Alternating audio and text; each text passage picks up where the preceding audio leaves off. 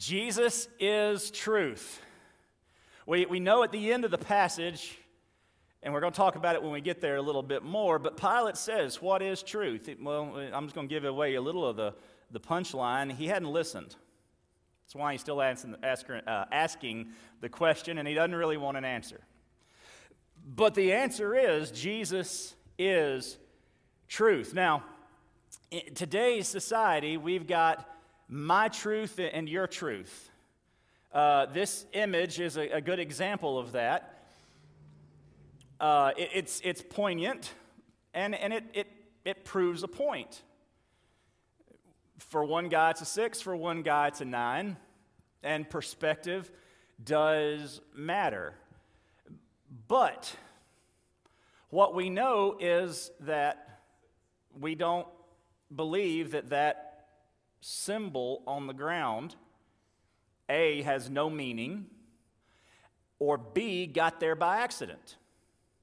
So somebody, and I realize this is not a real thing, y'all, just go with me. Somebody put that symbol on the ground. Somebody drew it. So whoever drew it had an intent behind it. It may have been that the person who drew it intended it to be a 9, and the 6th person is just confused and wrong. It could be that the person who drew it intended for it to be a 6, and the 9 person is just confused or wrong. Or it could be that the person who drew it knew that from one side it looked like one thing and from the other side it looked like another, so they drew it there to cause confusion and cause trouble. Yeah, there are those people in the world. Just want to watch the world burn. And that could be very well what happens here. So yes, perspective matters, but perspective isn't truth. As a matter of fact, we used to say perception is reality. And I've always hated that phrase because no, reality is reality. Perception is merely how you see the reality, but that doesn't change the reality. And you may live your life as if your perception of reality is reality, but that doesn't mean you're right. Doesn't mean that that's reality. Both are wrong. Your truth and my truth, that's wrong. Perception is reality, that's wrong. There is truth and there is falsehood. And you can believe a lie till the day you die, still a lie. It won't matter. No matter how hard you believe, it doesn't make a lie the truth. And it doesn't matter how hard you don't believe, it doesn't make the truth a lie. Regardless of perspective, perception, or preference. In the beginning of what our reading this week, or what the passage was about beginning in verse 28 through 32, I'm going to talk about that briefly.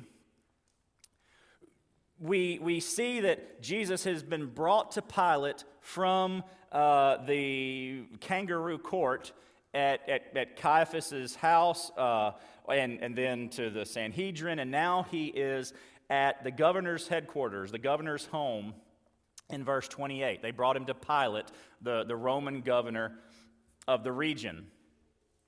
They, and I put they in quotation marks here, they, as Scripture says, verse 28, then they led Jesus. They, in verse 28, had their truth. They wouldn't have put it in those words, but that's what it was. They had their truth. They had what they believed. They believed that entering Pilate's house would defile them. This was the day of Passover. This is Friday morning. It is Friday. It is the day of Passover. And to go into Pilate's house at this point would defile them, a Gentile's house, for 7 days.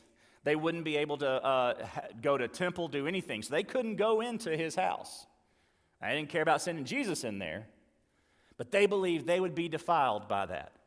Now, ironically, they didn't, or hypocritically rather, they didn't believe that murder would defile them. That's exactly what they're planning here. In verse 31, we see the murder that they are planning. Pilate told them to take them and judge them according to their law, and he said, it's not legal for us to put anyone to death.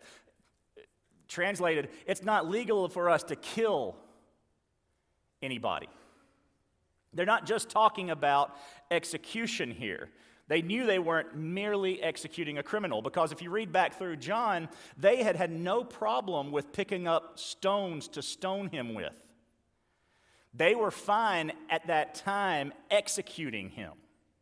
Suddenly they get to this day in this situation, and they know they can't kill him outright.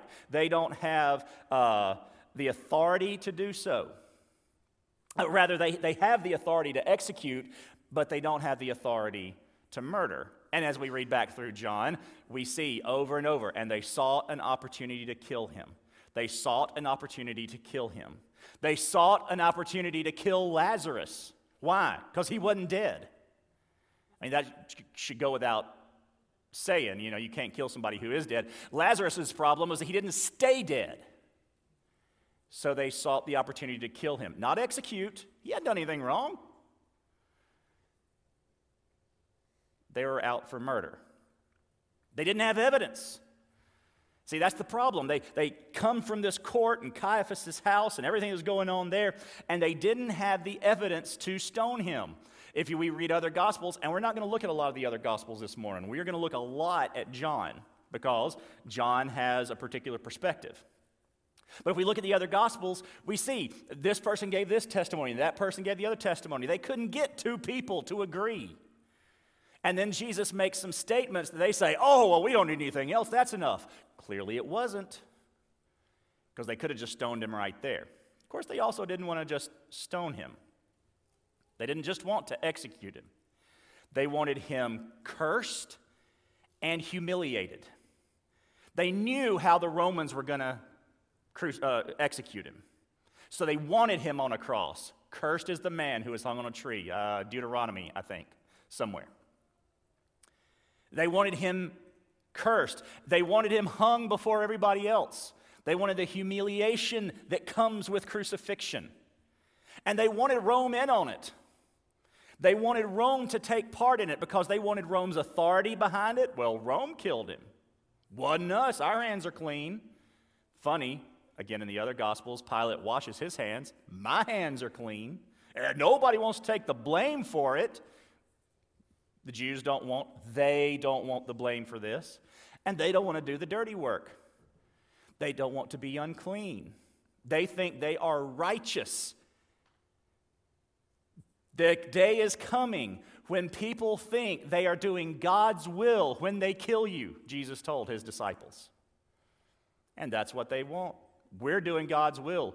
We returned him over to the Romans as good citizens should, and Rome killed him. Don't forget, in John chapter 8, verse 44, Jesus told them, Abraham ain't your daddy. The devil's your daddy, the murderer and liar. Their father, the devil, was a murderer, so stands to reason that the kids are going to be murderers too, because they were raised by their daddy. They, in verse 30, so in verse 28, they have their truth. In verse 30, they have no truth. John doesn't even bother recording here what their accusations are. Their reasons for the crucifixion, for turning him over to Pilate are, because he knows they're ridiculous. The reasons are given in the other Gospels, and let's keep this in mind as we read the Gospels, Matthew, Mark, Luke, John. When we read it and they don't seem to agree, that it's not a lack of agreement, it's a lack of information that they believe should be put into their Gospel. I know you can take the Gospels and you can harmonize all four of the Gospels and get a complete story. But they're not all telling the whole story. They're telling the parts that make the point that the Holy Spirit inspired them to make. So John doesn't even bother giving the Jews they that's mentioned here, their reasons for turning him over to Pilate, because they're stupid. They don't have reasons. They just want to murder. They are out for blood, and they're going to have it. So we get now inside Pilate's home. Jesus is in there in verse 33, and we find Jesus' last teaching before his crucifixion. He's taking Pilate to school. Pilate thinks he's going to be examining him, doing a little quick judge and jury thing with Jesus, trying to figure out what the accusation is. All right, we're going to make the determination what the punishment is, and we move on. And he thinks he's talking to a lesser, and then Jesus starts clapping back at him, and hold on, this ain't who I thought it was. He's taking taking Pilate to school. Pilate's not interested in learning. Our big idea this morning: knowing the truth isn't about knowing facts, but about knowing Jesus. I've told you that when I was at LSU, I took 3 different religion classes. I took New Testament, Old Testament, and Hebrew prophets. New Testament professor was pretty good. Pretty devout's not the word I want. Accurate, it's not the word I want. When you say somebody is orthodox, thank you for all your help. All of you, you were great. Appreciate it. Just leave me up here hanging. 20 of you knew the word, but it's like, I'm just going to wait and see how long he'll stand there until I think of it. Pretty orthodox. The Old Testament professor was not. He knew a lot of facts. He didn't know Jesus. Guarantee you, promise. Not speaking on his salvation. I'm telling you, I am, but I'm telling you based on what he believed about Jesus, he didn't know Jesus.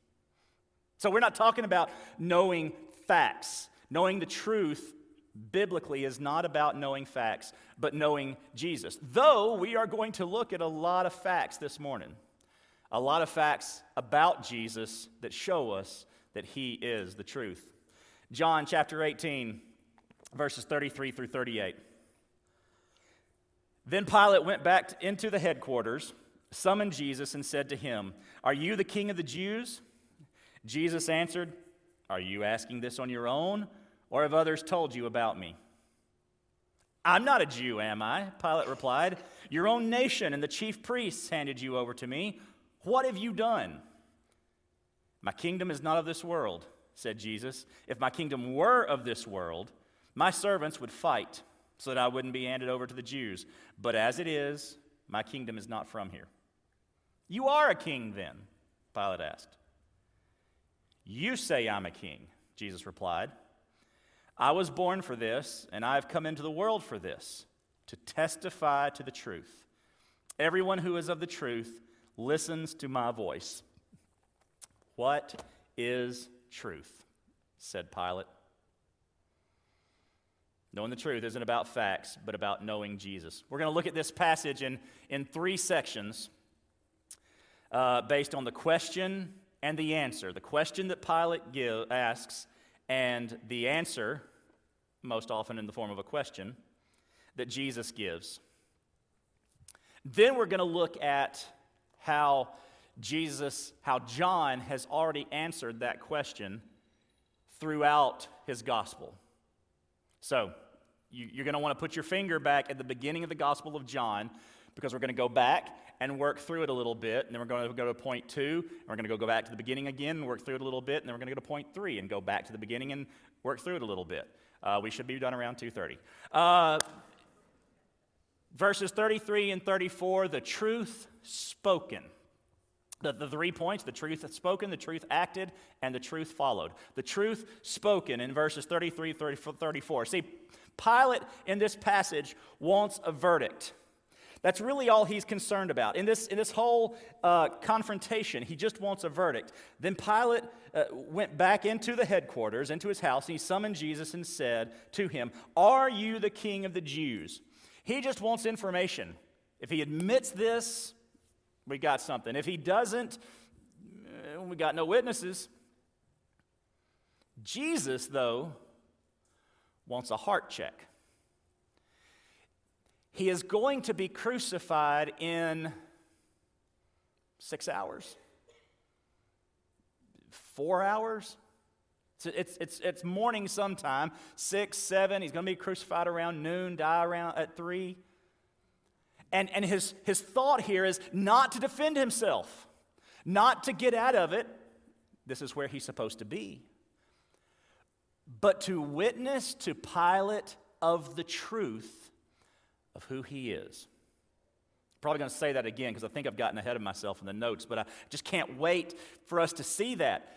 The Savior of the world is trying to save a man mere hours before minutes before he's beaten at Pilate's behest. The man who is about to order his beating and whipping, he's trying to share the gospel with, share who he is with. Pilate's incredulous that he could be a king. Now, there are debates if this is pure incredulity on the part of Pilate. When he says, "Are you the king of the Jews?" Some people say he's saying it sort of in a mocking way.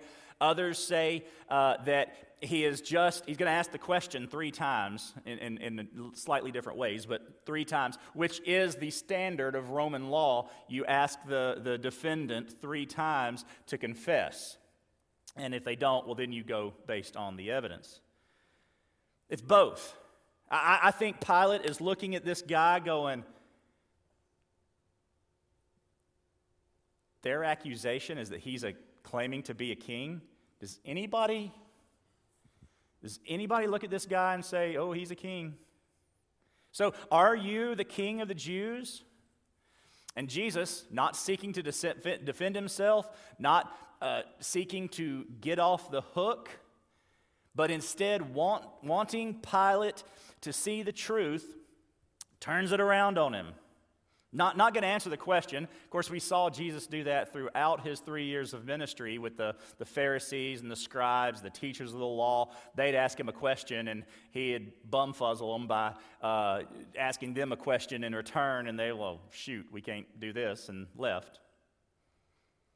So he asks them the question, are you asking this on your own, or have others told you about me? Jesus is not interested one bit in the politics of the situation. See, all Pilate wants to know is, are you a threat to Rome? That's all he cares about. Y'all have got your little religious squabble. I don't care. My breakfast is getting cold. Are you a threat to me? Are you a threat to Caesar? Is this a Roman issue or is this a y'all issue? Because if this is a y'all issue, I'm going to eat. Or whatever was next that morning. Well, the answer is yes and no. As far as, is he a threat? The truth is a threat to every government. The truth is a threat to every political party. Yes, Jesus is a threat to Rome, but not in the way that Pilate thinks. Jesus is a threat to Rome in the sense that when Christianity begins to spread in the empire and when they begin to try to quash Christianity and stamp it out, it only grows stronger. And when they throw people in vats of boiling oil, or they throw them into the Colosseum to feed them to animals, or they throw them into these ovens to bake them alive, among all the other various ways they crucified and killed Christians, what they get is people like Stephen look into heaven, saying, Lord, take me. They don't get what they expect. That's a threat. If death is not a coercive tool to end your movement, then what the heck is? Torture wasn't. Then how are we going to stop this? You can't. So yes, in that sense, certainly, Jesus was a threat. The truth is always a threat, but not politically. Jesus' kingship is the end of every government. Jesus' kingship is the end of every political party. And so he asks Pilate, do you think this? This king of the Jews question. Do you think I'm the king of the Jews yourself, or were you told this? What have you heard, Pilate? What has been said about me? Well, Pilate's information is going to be very limited, but ours as readers of the Gospel of John is not. Go back to chapter 1. and let's look at what has been said about Jesus. John chapter 1, toward the end of it, and we're not going to cover every point either, so don't get too worried about it, but we're going to move quickly through some stuff. John the Baptist, at the end of chapter 1, testified that Jesus was the Lamb of God. Jesus was the one who came to take away the sins of the world.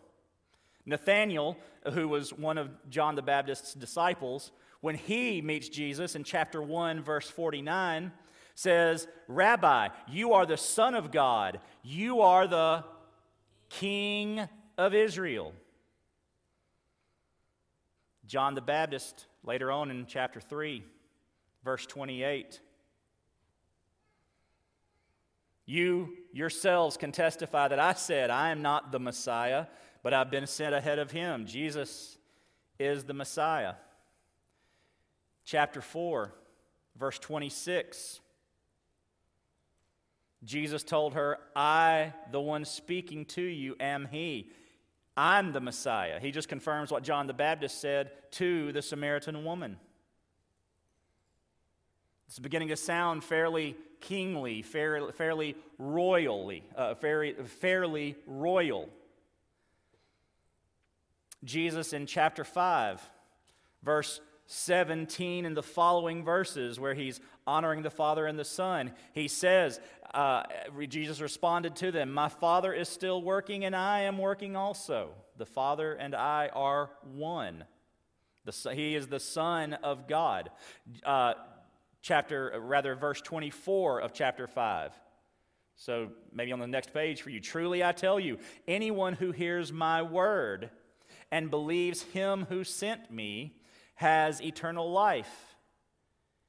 If we hear his words, we have eternal life. If we hear the words, we have heard if we heard his words, we've heard the words of the Father. Spoken, right? The truth spoken. Verse 39, just a few verses down. "You pore over the Scriptures because you think you have eternal life in them, and yet they testify about me," Jesus says. The Scriptures, the Old Testament Scriptures, tell us Jesus is King. Chapter 6, verse 35, we begin the I am statements. I am the bread of life. The key component there being the I am part of that. Chapter 8, verse 12. "I am the light of the world," Jesus says. On down in chapter 8, verse 32. "You will know the truth, and the truth will set you free." How will you know the truth? "If you continue in my word," verse 31. If you continue in his word. If you hear what he speaks. If you hear the truth, you will know the truth. Jesus is truth. Verse 58, same chapter. Jesus said to them, "Truly I tell you, before Abraham was, I am." We've talked about this already. He is now putting himself and God as the same. He has taken on the covenant name of Yahweh.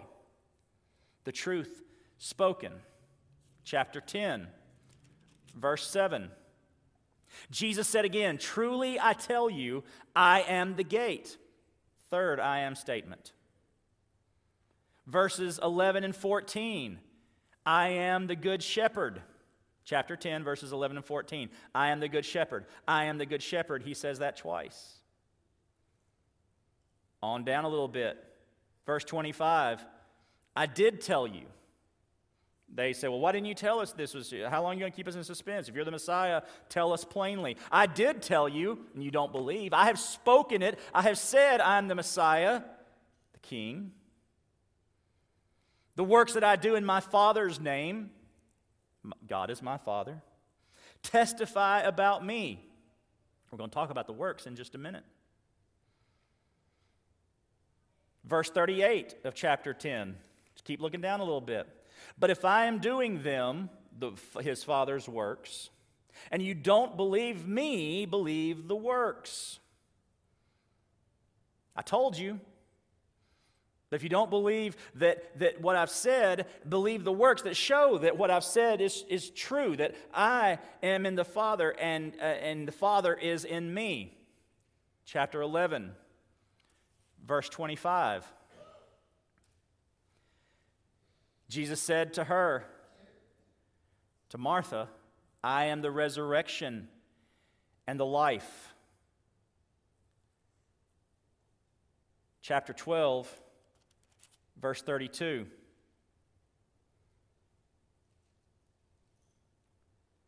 As for me, if I am lifted up, if I am crucified, I will draw all people to myself. He predicts his own crucifixion. He predicts what's about to happen where we are in the passage. And then take your pick of sentences, of statements in his final discourse to the disciples in chapters 14 through 17. There were just too many for me to pull out because we would have been here till 2:30. Jesus says, have you heard this?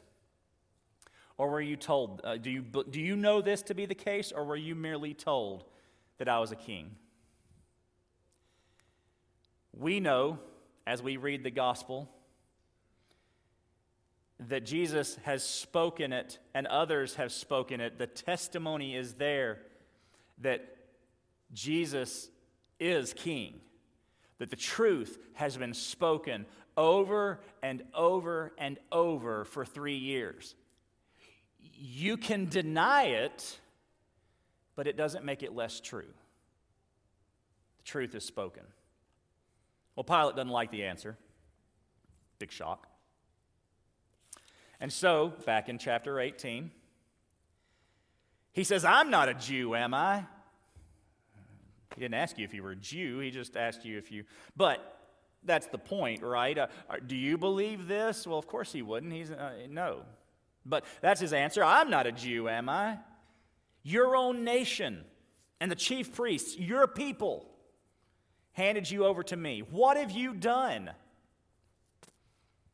What actions have caused this? And so we come to number 2, the truth acted. Jesus responds, my kingdom is not of this world. If my kingdom were of this world, my servants would fight so that I wouldn't be handed over to the Jews. But as it is, my kingdom is not from here. So we're now to the second time that Pilate has asked the question. Remember, 3 times he's going to ask it. This is the second. He didn't ask it exactly right, but the same way. But the what have you done is asking for a confession. There's the assumption of guilt here. Jesus had to have done something to cause this. That's exactly what the Jews, that's what they told Pilate back in verse 30 of 18. They answered him, if this man weren't a criminal, we wouldn't have handed him over to you. They didn't give an answer. They just said, bad guy. So he's saying, what? Okay, you're a bad guy. What were the bad things you've done to your people? Why are your people handing you over, is what Pilate asks. And Jesus says, they ain't my people. They're not. You see, his kingdom is not a territory. It's a people. It's just not this people that he's talking about. It's not the they that handed him over to Pilate. The church, that's Jesus' kingdom. We are Jesus' kingdom. And he says, my kingdom is otherworldly. There's a reason we are in here on Sunday morning and everybody else isn't. Because this is when the kingdom meets. This is when the kingdom comes together. And we live in a world that isn't ours. We live in a kingdom that isn't ours, that we aren't a part of. Not truly. We're in it, but we are not of it. And so the kingdom of Jesus meets most of us, most of the time, or at least some of the time. He says, my kingdom, his kingship is not of this world. But as I said, it is in this world, and therefore it affects the world. See, we don't get to be what Israel tried to be. We don't get to be God's people that huddle and take pot shots at the people across the wall from us. Never going out and telling them why we're the kingdom. Why we are the ones who are a part of Jesus' kingship and under his kingship. But that's what Israel wanted to do. And it's what a lot of us want to do. Let's come here and talk about how bad the other kingdoms are. We know why they're bad kingdoms? Because they're not a part of Jesus' kingdom. But if Jesus hadn't answered this way, if he hadn't said, my kingdom is not of this world, or rather, my kingship is probably a better translation, to claim to be king, if Jesus had just said, yeah, I'm a king, well, that would have confused Pilate, because the word didn't mean the same to him. Perspective, perception. If Jesus had said, of course I'm the king of the Jews, okay, you are a political threat then. Because he, Pilate, took king to mean something specific, something particular, a country, a territory, a rival. But Jesus says, I'm not the kind of rival you're thinking of, so not going to use the word you want me to use. But I am a king. I have a kingdom. I have a kingship, but it doesn't belong here. And the proof is the fact that I'm standing right here in front of you right now. My people didn't rise up. If I had the kind of kingdom you're talking about, Pilate, there'd have been a bloodbath. As it was, some dude lost his earlobe, and I put it back on and told the guy that did it, stop. And that was the end of the uprising. The proof that I have a different kingship, an otherworldly kingship, is the fact that nobody did anything. See, the church is not called to fight wars, but to fight the good fight of faith as we take the gospel to the ends of the earth and make disciples. I'm no pacifist. We need soldiers. We're proud of our soldiers. Christians can be soldiers. New Testament's clear about that. Not once did any soldier who came to Christ get told, now, go resign your commission because you shouldn't be a soldier. You just be a good Christian soldier. So I'm not talking about that sort of not fighting, but we are not to spread the kingdom by force. It's not what we do. We don't defend Jesus. Jesus doesn't need defenders. He needs heralds of his truth. That's what he needs. He needs people who will stand in the middle of the Colosseum and let a lion rip them apart, and let that be their statement that death doesn't matter, and torture doesn't matter, and pain doesn't matter, only Jesus matters. So that everybody looking on goes, how the heck could they be like that? Well, Jesus, no heck at all. As a matter of fact, the opposite. Jesus is why they could be like that. How can you go as a missionary to a country where you know that if they find out you're a believer and trying to convert other people, they will kill you? Because to live is Christ, sharing that with everybody. To die, woohoo, is gain. Mario, woohoo. Level up, dude. And you go to heaven.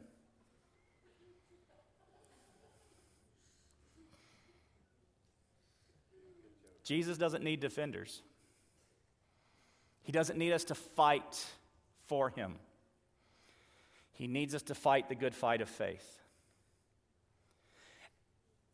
And he proved it over and over by his actions. Never once did he say or give an example of taking the world for his kingdom by force. What Jesus has done, the truth in action, along with his teaching, proves that his kingdom is from somewhere else. He is not interested in overthrowing the Sanhedrin, overthrowing Caiaphas, the high priest, or any of that. As a matter of fact, John's gospel only speaks of his kingdom twice, only uses that word twice. The other three gospels talk about the kingdom a lot. Jesus talked about his kingdom a lot. John chooses not to share that part, except for 2 times, here and in John chapter 3, which we'll talk about in the next point. But what did Jesus do? What does his action show of his kingdom? Again, not rallying fighters, not setting up a strategy to infiltrate and overthrow, but instead he did things like, go back to chapter 2, the way the entire book of John is organized around 7 miracles. The first one, he changes water into wine in chapter 2 to show his glory, is what the passage says. He revealed his glory, and his disciples believed in him. Chapter 2, verse 11. In chapter 2, he cleanses the temple. Scripture telling us that he has zeal for his Father's house. What's his concern? To take over the temple? To be the temple? No. To cleanse the temple, because it was his Father's. His Father, otherworldly. In chapter 4, verse 46, he heals the official son from a distance now, to show that he has power over disease. We're not told what's wrong with the official son.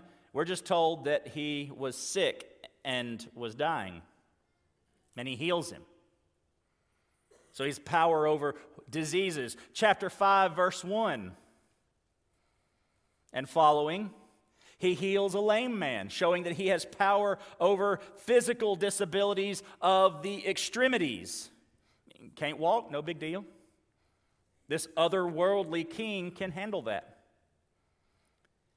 In verse 36 of chapter 5, he testifies that his works are of the Father. Speaking of John the Baptist, he says, "But I have a greater testimony than John, because of the works that the Father has given me to accomplish. These very works I am doing testify about me, that the Father has sent me. The King of the universe has sent me." Kingship was not of this world. It was otherworldly. So he did these works. Chapter 6, verse 1. He feeds the 5,000. That shows provision. Jesus is going to take care of us. It shows us creation from nothing, something only God could do. They have a few loaves and few fishes, and then suddenly they've got 12 left over after 5,000 people eat. That is something from nothing. Verse 16 of chapter 6, he walks on water. Power over the elements. Everybody knows you sink in water. You don't walk on it. It's not solid. It is for Jesus if he wants it to be, because he's got power over that. Chapter 9, verse 1, he heals a blind man. So now he's healed a disease, internal stuff. He's healed extremities, lame man. And now he's taken on like the thing that you can never get over. Sick people get over being sick sometimes.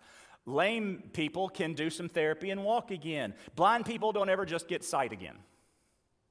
And yet Jesus can give it to them like that. He's got this power over impossible disabilities. And then later on in chapter 11, he has power over the most impossible disability, death. Because people certainly don't come back from the dead unless Jesus says to. That's otherworldly kingship. That's otherworldly power. That's the truth of Jesus acted out. And then in chapter 18, verse 6, just a little before where we are now and what we talked about last week, Jesus says, "I am," and people go, whoop, fall out. Not Holy Spirit fall out because they got Jesus and all that stuff. No. This is, they were wiped out by the power of his word, because his kingdom, now he could have wiped them out. That could have been a killing blow, but instead it was just a, let me show you that I'm the one in control here. An otherworldly kingship. Spoken word, one with God, the truth in action. Pilate doesn't like that answer either. You are a king then, verse 37, chapter 18, verse 37. You are a king then? Is that what you're saying? You say that I'm a king. Jesus replied, I was born for this, and I have come into the world for this, to testify to the truth. Everyone who is of the truth listens to my voice. Number 3, the truth followed. Pilate's a bit confused, again, because of these different definitions of king. Well, okay, you're talking about kingship. You are a king. No, Pilate, you're talking about a king like I'm talking about something different. Listen to the truth. Listen to what I'm saying. Or to quote Chris Tucker, do you understand the words that are coming out of my mouth? And he didn't. He didn't understand it. I know the words you're saying, but they're not making the sense you want them to make to me. Jesus says, you use that term because of your definition and your understanding. That's not what we're talking about. He says, I was born for this. I was born for kingship. I was born for dying. Yes, this is why I'm here. But more than that, he says, and some of your translations probably have it this way, I was born for this, and I have come into the world for this, telling us that this next phrase is why he's here, to testify to the truth. And he does. He testifies by his words and teaching, truth spoken. He's testified by the things he has done, the truth acted. And now, he says, everyone who is of the truth listens to my voice. The truth followed. We look at the testimony of those who have turned to Jesus. See, truth wraps up all that Jesus has done and will do. It's the whole reason he's here. Dying, kingship shows that he's truth. Dying shows that he's truth. Rising again shows that he's truth. All of this is part of him teaching the truth. And how do you decide? How do you see, or how do you respond to truth? You follow it. You listen to it. He is telling Pilate, you're asking the wrong questions, Pilate. Don't decide if I'm a king. Doesn't matter. You're not going to get the whole kingship thing. Decide if I am the revealer of truth. Make that decision this morning.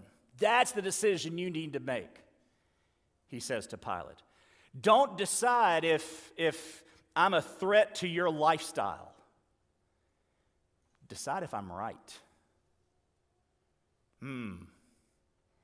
Sounds like that might be a question that we need to answer this morning.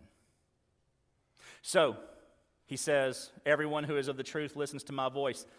If I were going to entitle this message something different to go along with what we've said before, I would have entitled it, Listening is Following. I didn't, because it's the greater focus is that Jesus is truth. But listening is following. Those who listened knew the truth and then testified to the truth. Back to chapter 1. Chapter 1, verse 37. Andrew says, the two disciples heard him say this and followed Jesus. They heard John say about Jesus, look, the Lamb of God, and they followed him. One of those disciples was Andrew. Verse 42, Andrew went and got his brother. We found the Messiah, which is translated the Christ. We found the Savior, the King. And he brought Simon to Jesus, brought Peter to Jesus. He saw the truth, he heard the truth, and he followed him. Verse 43, the next day, Jesus decided to leave for Galilee. He found Philip and told him, follow me. And what did Philip do? He followed him because he heard the truth. And he followed it. Verse 49, Nathanael that we've already talked about. Philip, he was sitting under the trees, Philip's brother. And so he goes and gets him and says, come see the Messiah. We found him. And Jesus says, saw you over there. How?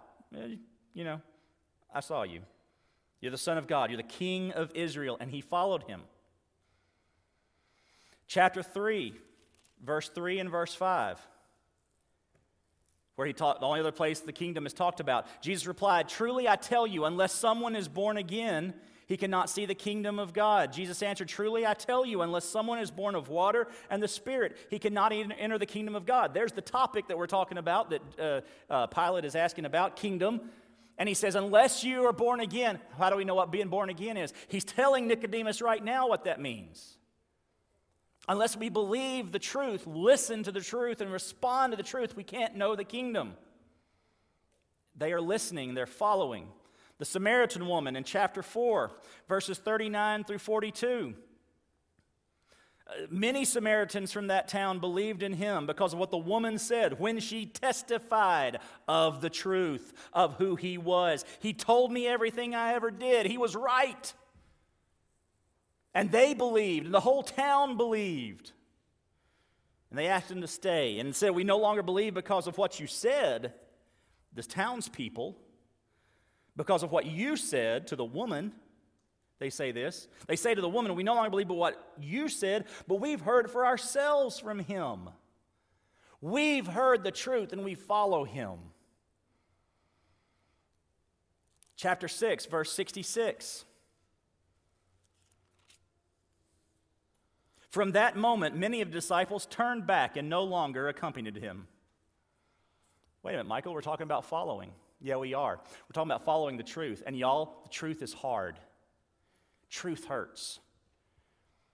And when Jesus interrupts us with truth, whether it's our sin, whether it's our politics, whether it's our family relationships, whether it's our big desires or little desires, our consumerism, our materialism, it doesn't matter. When Jesus interrupts our lives with truth, our first response is, no thanks. But his followers hear the truth, listen to it, and then follow him. Chapter 9, verse 38. The dude who was blind, in verse 38, says, I believe, Lord. Why? Because verse 37 says, you've seen him. You've seen the Messiah, the Son of Man. 35, do you believe in the Son of Man? Who is he, sir, that I may believe in him? Jesus answered, you've seen him. In fact, he's the one speaking with you. I believe, Lord, he said, and he worshiped him. Once he knew the truth, heard the truth, he followed the truth. Chapter 10, verse 42. Many beyond the Jordan believe in Jesus.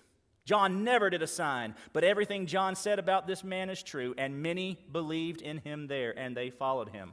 Chapter 12, verse 3. Mary took a pound of perfume, pure and expensive nard, anointed Jesus' feet, and wiped his feet with her hair. She worshiped him because she knew who he was. She had heard the truth, and now she was following him and testifying of the truth by her actions. Verse 13, just a little while later, as he comes into Jerusalem, he is hailed as a king. Blessed is he who comes in the name of the Lord, the King of Israel. Hosanna, they said. They knew he was a king.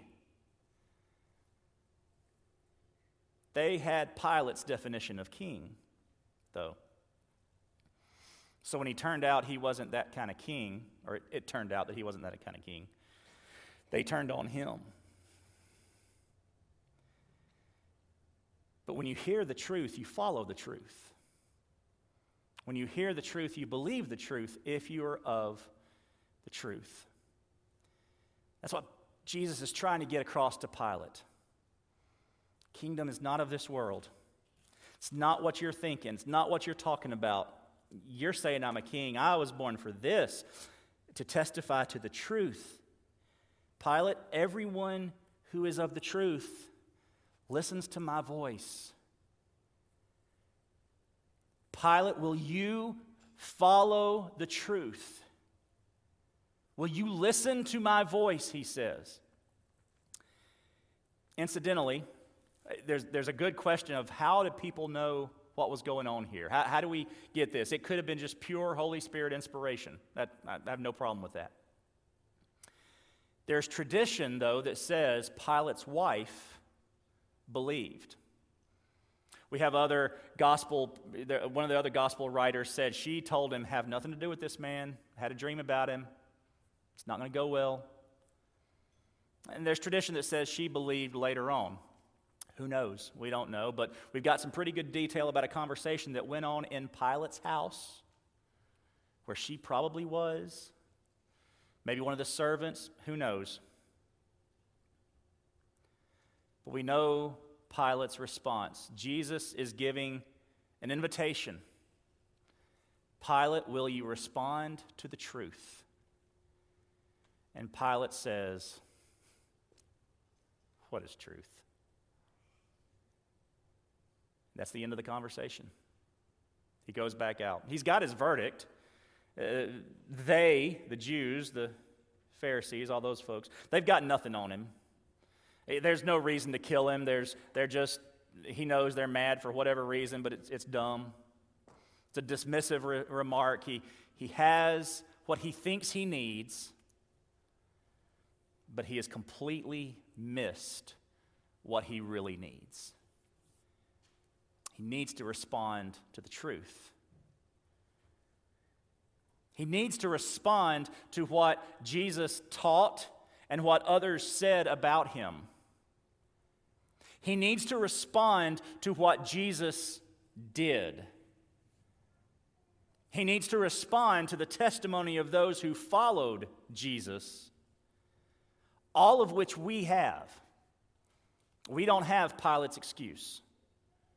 We don't, if he would use one. We don't have, well, I didn't know about all that. I hadn't heard about all that. He was the governor of the area. I guarantee you he had heard a lot.